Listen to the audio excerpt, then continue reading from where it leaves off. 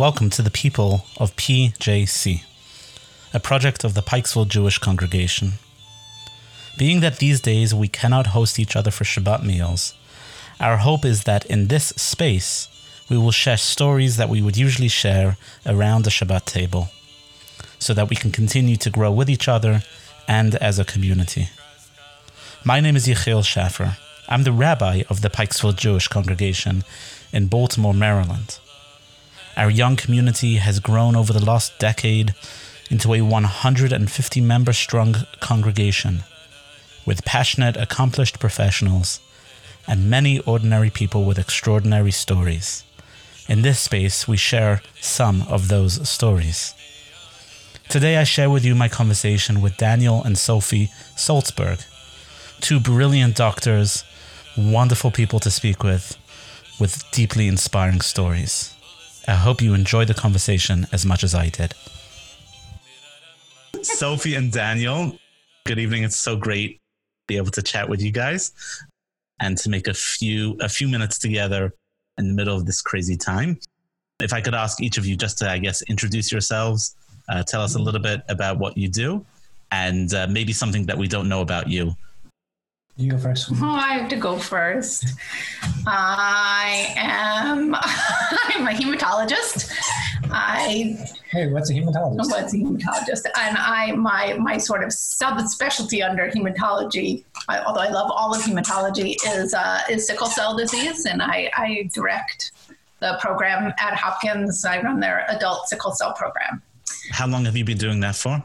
A long time, almost 20 years that I've been at Hopkins building my program.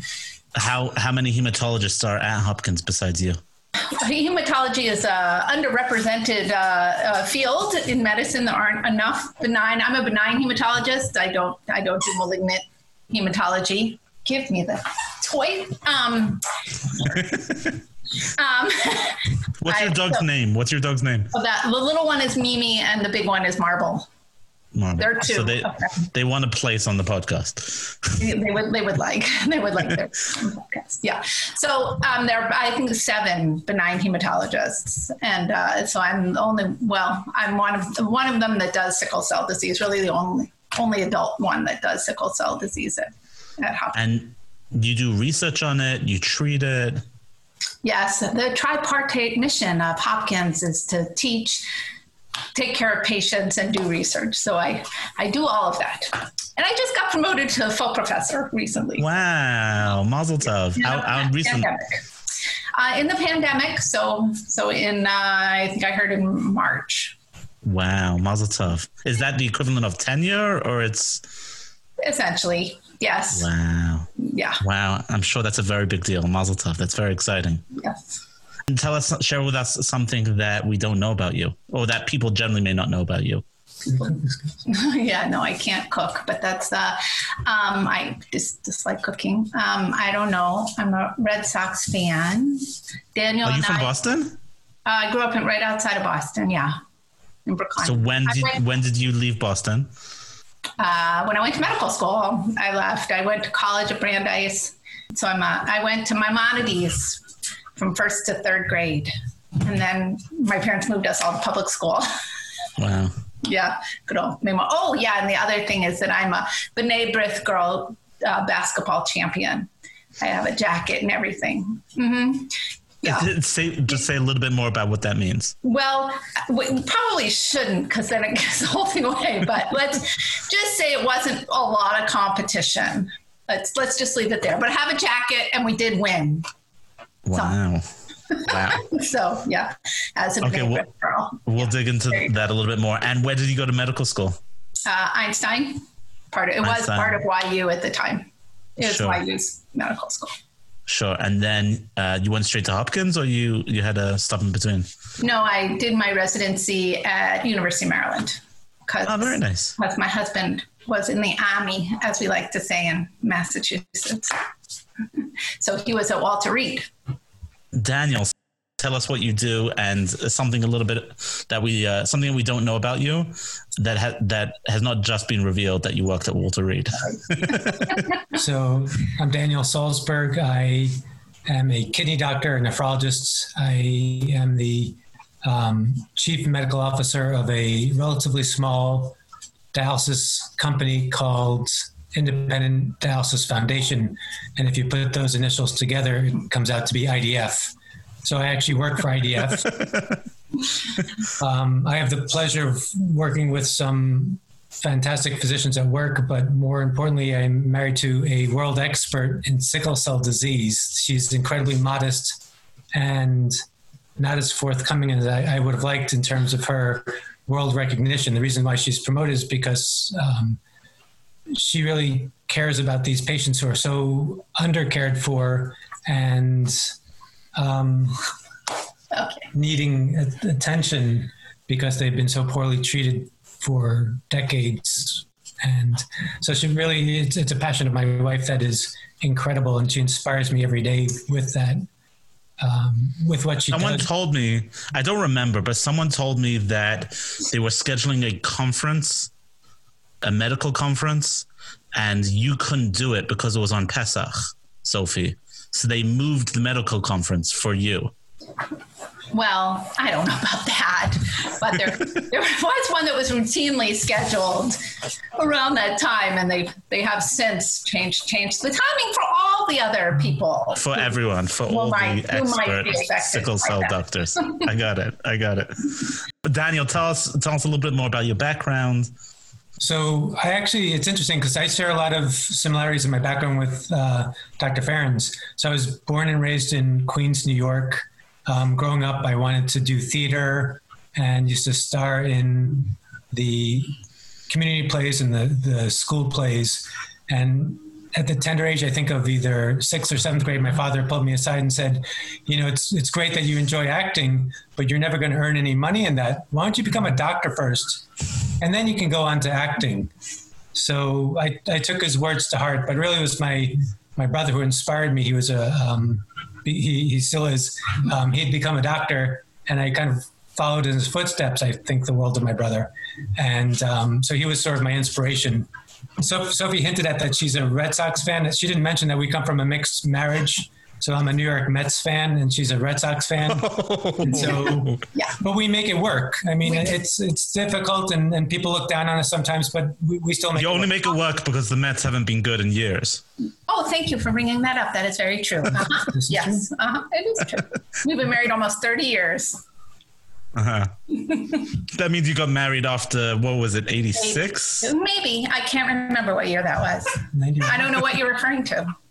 He's referring something about something happened in the 80s. I'm impressed that I knew that myself. Bill Buckner recently died. Yeah, Bill Buckner. I heard. How sad. Yeah. I think there was a memorial in New York for some reason. Okay. Okay, wait, Daniel, tell us a little bit more. So you grew up in New York. You wanted to be an actor. I think you're the third doctor I'm speaking to, or the fourth, because I just had a conversation with Sophie. Don't worry about it. Putting up fireworks. Mimi. Here, why don't we go in the other room? Don't worry about it. All right. You're the fourth doctor I've spoken to. And one of the interesting recurring themes is this artistic side. So I had the opportunity to give a lecture once to a group of students, and I entitled the lecture, how being a doctor is like being a superhero, that we put on our white coat and we have superpowers. We can ask questions that you otherwise would never ask. You're able to walk into a room, someone you've never met before, and have conversations you would never think to have.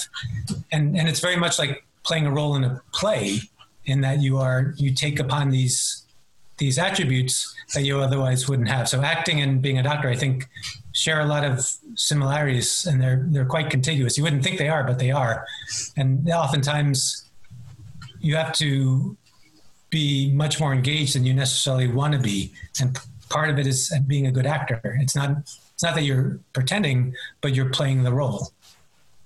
And the other thing that my husband didn't mention is, right, so he works for the University of Maryland and he teaches, and he is the one that has won teaching awards. He's a great teacher. All of his students love him. He would do this. He would teach on medicine for a month, and he'd get all these cards about, oh, thank you so much.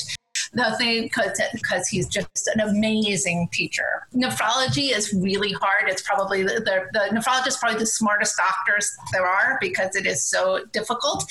But when he teaches it, people get it. Like all the students come and they want to go and be in his session and listen to him because he's such a good teacher. Did both of you imagine becoming doctors and teachers? That this was a lifelong goal? And Dan, you already spoke to a little bit. Yes, since I was 6. And what is it about medicine that spoke to the both of you? Conceptually, there's a lot of things that we always say, we want to help people and we want to give. And that is true, but it's very much a contextual thing. So you have the educational component, so science and math and the STEM component of it was a huge attraction for me. I'm not sure it was necessarily the same attraction for my wife, but just the thirst for knowledge. I mean, it's just kind of neat that we talk about, as I'm always so respectful and so enamored with rabbis that they're so knowledgeable and they learn and they get to always study the things that we are supposed to be studying. Well, I can't study that, but it doesn't make sense to me, and I don't have that same drive to do it. When it comes to medicine, like, why don't you want to learn how this works or that works, and always asking why? It's that, that 6-year-old within all of us who always asks the question, why? Well, medicine is that same thing. You always get to ask, why does this happen? Why does this drug work this way? Why is this disease occurring this way? Why? And it's always the question that we ask, and we're just little kids who are asking questions. Even in the midst of this horrible pandemic, I mean, this COVID thing it's fascinating, right? There are parts of it, right? Like people get viruses all the time, but they don't become deathly ill from them. And so what is it about this virus that gets people so deathly ill? It's fascinating. And you sort of want to learn more and understand it. And it causes a lot of clotting, which is a hematology problem. And right, it's kind of a hematologic disease. Fascinating, our body's response to this new virus. It's just sort of amazing. And for me, right, understanding how the body works, I also can't imagine how people go through their whole lives not knowing how their body works. There were doctors in many, many generations of my family, except for the Holocaust generation. Like my dad didn't, that generation did not become a doctor, but his aunt was a doctor and his grandfather was a doctor. And so there had been generations before. And so he really wanted someone to become a doctor. So that may have influenced it, but I knew since I was 6 years old that that's what I wanted to do. Mm-hmm. Daniel, you didn't share with us one thing that we don't know about you. So Sophie brought up, I was in the military for 9 years, 3 months, and 2 days. Not that I was counting. And I was honorably discharged as a major from the U.S. Army. So explain how and where that fell out in your career. So I was in college and was applying to medical schools. And where? So I went to college in St. Louis, in Washington University in St. Louis. And my brother, who I said who I think the world of, my big brother, had already entered medical school at this point and had built up quite a significant debt. And so we had a conversation, and I think I misheard what he said. But the way I interpreted what he said was that you can either be in debt you can owe a lot of money or owe time in the military. So I thought, that seems like a good idea. I can join the military, have them pay for medical school, and then I'll come out of medical school without any debt.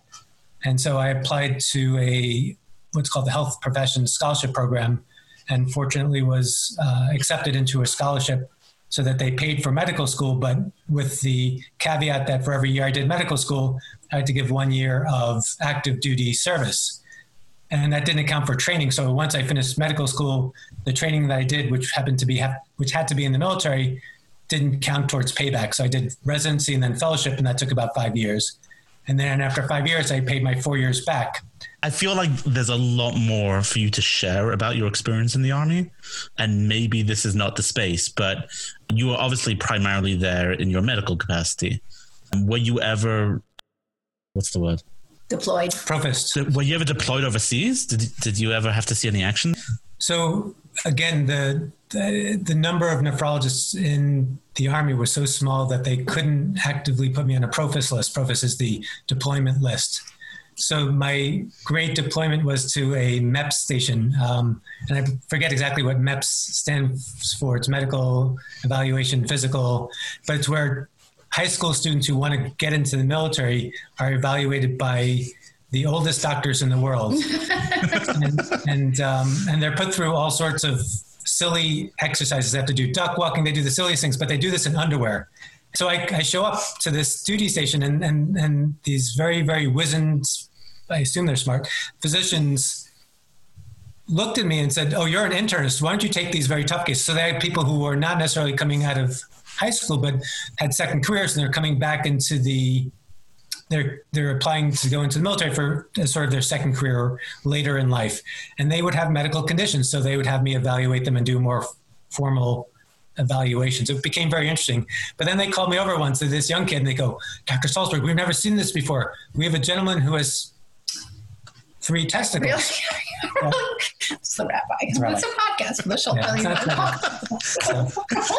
We'll save that for the next. Okay. It's a funny story. But anyway, needless to say, I got Did he make it into the Army? Was he qualified for the Army? Yes, he needed an operation first, but he was fine. Good. Okay. That's good to hear. That's good to hear. That is, I assume that's an unusual case.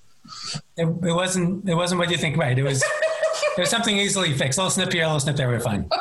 Thank God. Thank God. I'm concerned how often you say that, but thank God. It's Sophie. I want to ask you 2 things. I want to ask you a little bit to talk about your work and your focus and what you started talking about it a little bit. And we've had conversations before about your work, and Daniel kind of give a hat tip to a little bit, but I think it's important to share what the need is, what the cause is, and talk about why you're so passionate about it. Let's start there. So I one of the reasons I wanted to become a doctor was to help the underserved. I've always had this thing for the underserved, and people with sickle cell disease, at least in this country, are primarily people of African descent. The malaria, the sickle cell trait protects people from malaria. So people with sickle cell traits, they have only one of the abnormal genes, can get malaria, but they're far less likely to die of malaria. And in fact, it's thought that the gene mutation occurred 7,000 years ago in one person. And so that trait, because it's so protective, that gene, which is amazing, right? It stayed for 7,000 years. You can only imagine how many lives it saved that people had the trait. However, if you have 2 of these genes, then you have sickle cell disease, which is a pretty miserable, terrible disease that causes pain. Children get strokes. It decreases life expectancy by 25 to 30 years compared to the general African-American population in this country. If you're a young 18-year-old African-American man showing up in inner city Baltimore in a hospital and you say, "I'm having severe pain," and what we typically treat people with is opioids, so they get very strong narcotics. And there's no objective measure that someone's having crisis. You can't do a blood test. There's no physical exam finding. There's nothing. So a young Black person walks into an emergency room and says, "I have pain and I need narcotics." You can imagine how that goes. So every single adult that I take care of pretty much has given a story of where they've been treated like a drug addict when they're in excruciating pain. And so if you see a patient who's having truly a sickle cell crisis, this is not an easy thing to watch. They don't get prioritized in emergency rooms. They're often, right, so in Baltimore, gunshots, heart attacks, strokes usually go before. So you're in excruciating pain and having to sit and wait for a bed so you can get pain meds. So pretty miserable, and doesn't have to be. So I've opened a clinic so my patients don't have to go to the emergency room. They have a place to go to get treated quickly for pain. And sort of my research, my interest is trying to decrease barriers so that patients can get adequate care. So I've traveled to some places that where it's prevalent, like the Middle East, but not Israel. So I've been to Saudi Arabia and Bahrain, where they have large populations of people with sickle cell disease. And the first thing the patient will tell you is they don't get treated with any respect when they show up in the emergency room, right? There's the race issue, but there's also this pain narcotic issue on top of it. So there's bias towards these patients because of what they need to treat their pain, and there's bias because of the color of their skin. So it's pretty miserable, but we're trying to make it better for patients. I mean, it's clearly so multifaceted in how you issue at all. Right. No, I mean, and that's why so people with sickle cell disease, it affects every organ in the body. You have to understand medicine to take care of this patient population, and they can get very, very, very sick. So you have to make decisions often quickly about what you're going to do and how you're going to do it. And they're complicated. But they also are socioeconomically in the lower. They're only 40% of the patients are employed. Most of them, the social determinants of health is what we usually call them. I may be worried about whether they're taking their medication, but they may be worried about whether their children are going to have food on the table. And so it is complex, but we're hopefully moving in the right direction so that, people have as much opportunity as they can get. It's very satisfying. I love my job and taking care of my patients. They're amazing people. They have this horrible disease, right? So stress causes crisis. So they're studying for finals, or they're preparing for their wedding, or whatever it is, or their graduation. So, right, this season's usually a tough one because people are graduating and there's so much stress in finals that they get a crisis and they miss their graduation.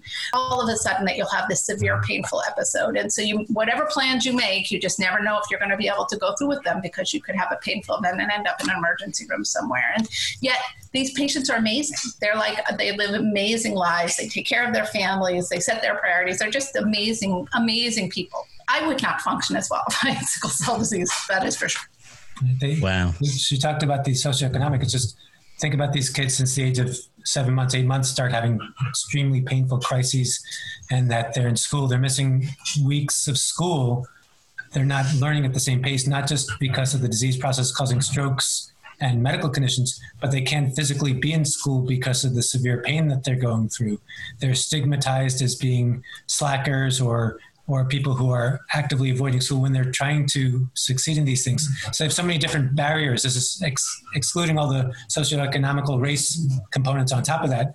But you just put those physical limitations on somebody, it's going to be difficult to succeed. And then you add on all these other layers of bias that are added on. It becomes so overwhelming. It's so... It feels obviously very intense, and I can also understand how it's a profession of passion, right? I would venture to guess that there isn't a day where it's highly complex, highly emotionally charged, but also the opportunity to really serve and make a difference is significant. Right. I mean, the patients are my family, right? They know about my boys and my husband, and right, and I know about their kids, and so it's this a long time, right? But that's what it's like with our patients, right? Is that they all know about me. His patients all know about me and Mike and the kids, and it's they're an extended family. It's different, yeah. It feels very. It's holistic. There's a certain element of it that's wholesome, which is inspiring. Sophie, with your permission, I want to mention that your father passed away, I believe, 2 months ago, approximately. Mm-hmm. And some of the stories you've shared with me about him left a deep impression on me. You mentioned earlier on in our conversation that, he didn't become a doctor and wanted you to become a doctor.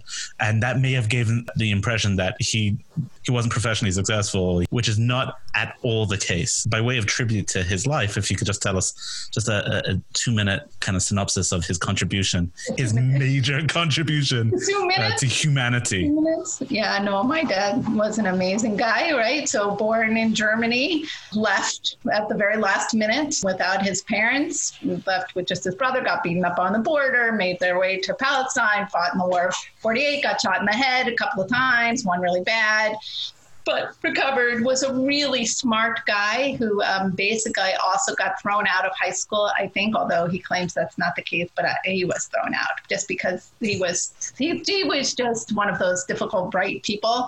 So he never really graduated high school, but he took the exams, whatever the exams are you take to get into college. Other places, applied to a bunch of schools in the States because he decided he wanted to go to the States because he was going to run away from home because his parents were very politically connected and he didn't want to be in Israeli politics. politics. But right, he met all of those guys, Moshe Dayan, and all the bigwigs who would come and meet his grandfather, who was part of the Zionist movement and went to Zionist Congress and was very involved in developing Israel. And so he applied to a bunch of places and got accepted in the University of Wisconsin. So he went from Israel to Wisconsin with no money. And he initially moved refrigerators, and then he taught at the local Hebrew school and got his bachelor's and master's and PhD in 5 years. As an electrical engineer. He taught himself to read English. Oh, he did teach himself to read English. Yeah, he knew English. Before he got his bachelor's, he just had to quickly brush up on how to read English. Right, exactly. Yeah. So he got all that in 5 years. And this was at the time when we were, in the space race. So we started at Lockheed Martin, right? Lockheed Martin, and was helping build rockets in the Gemini, and then went to NASA and was built the capsules, had directors of building the capsules, pieces of which I have sitting in my living room. And we all went for when Apollo 11 took off. We all were there in Florida. My brother actually got to go there, but I was in a hotel close by.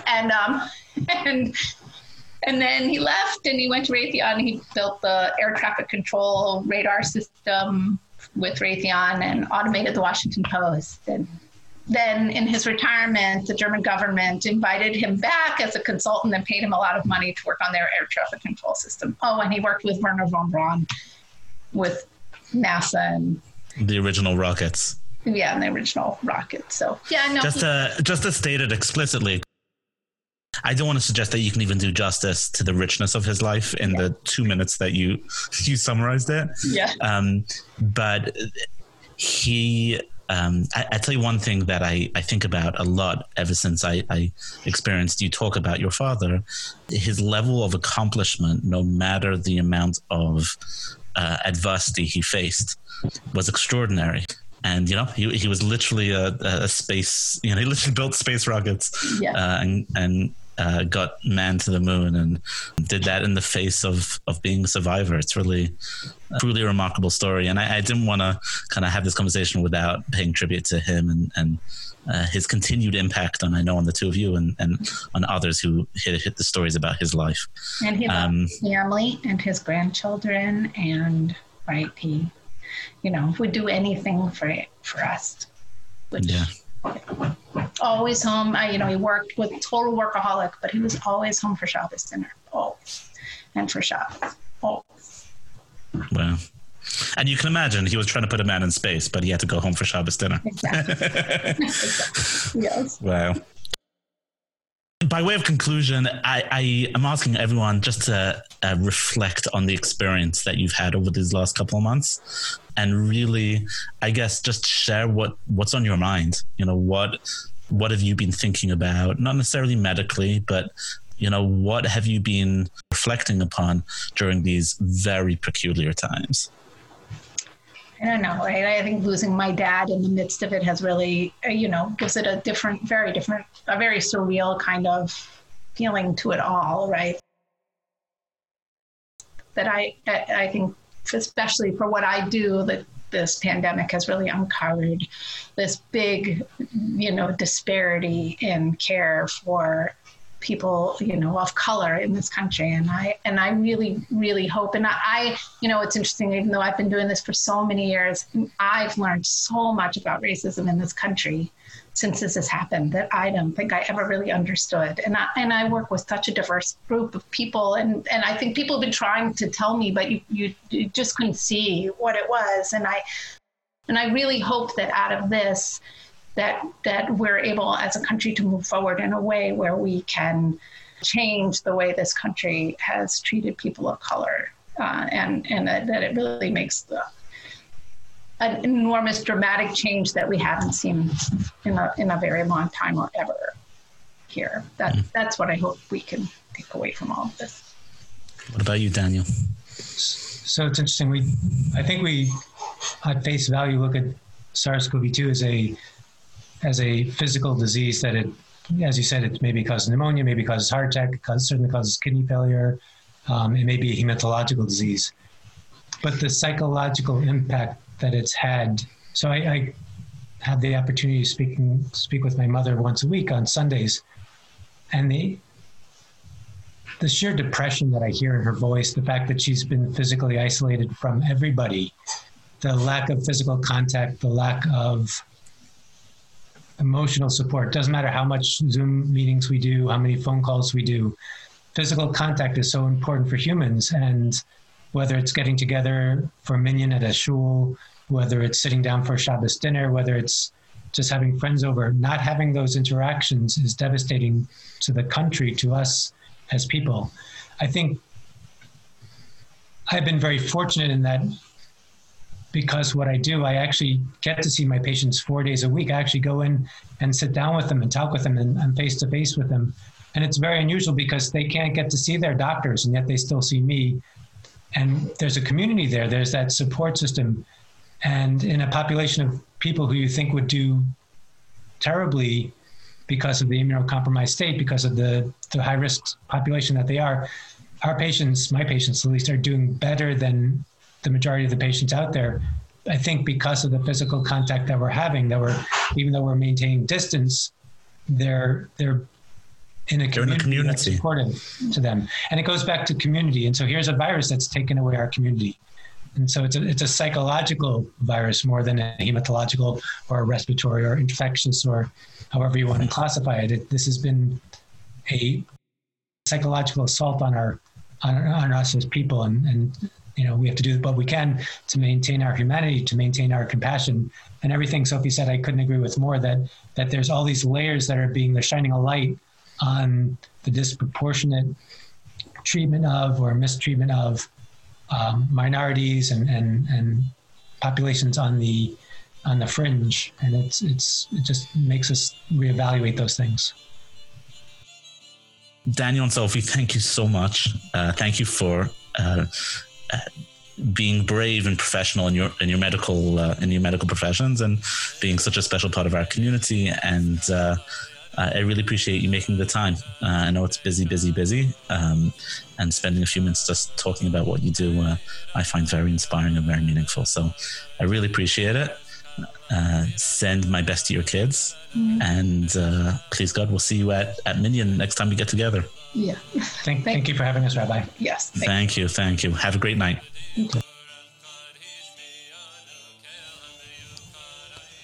Thank you, Sophie and Daniel, for sharing those really meaningful stories.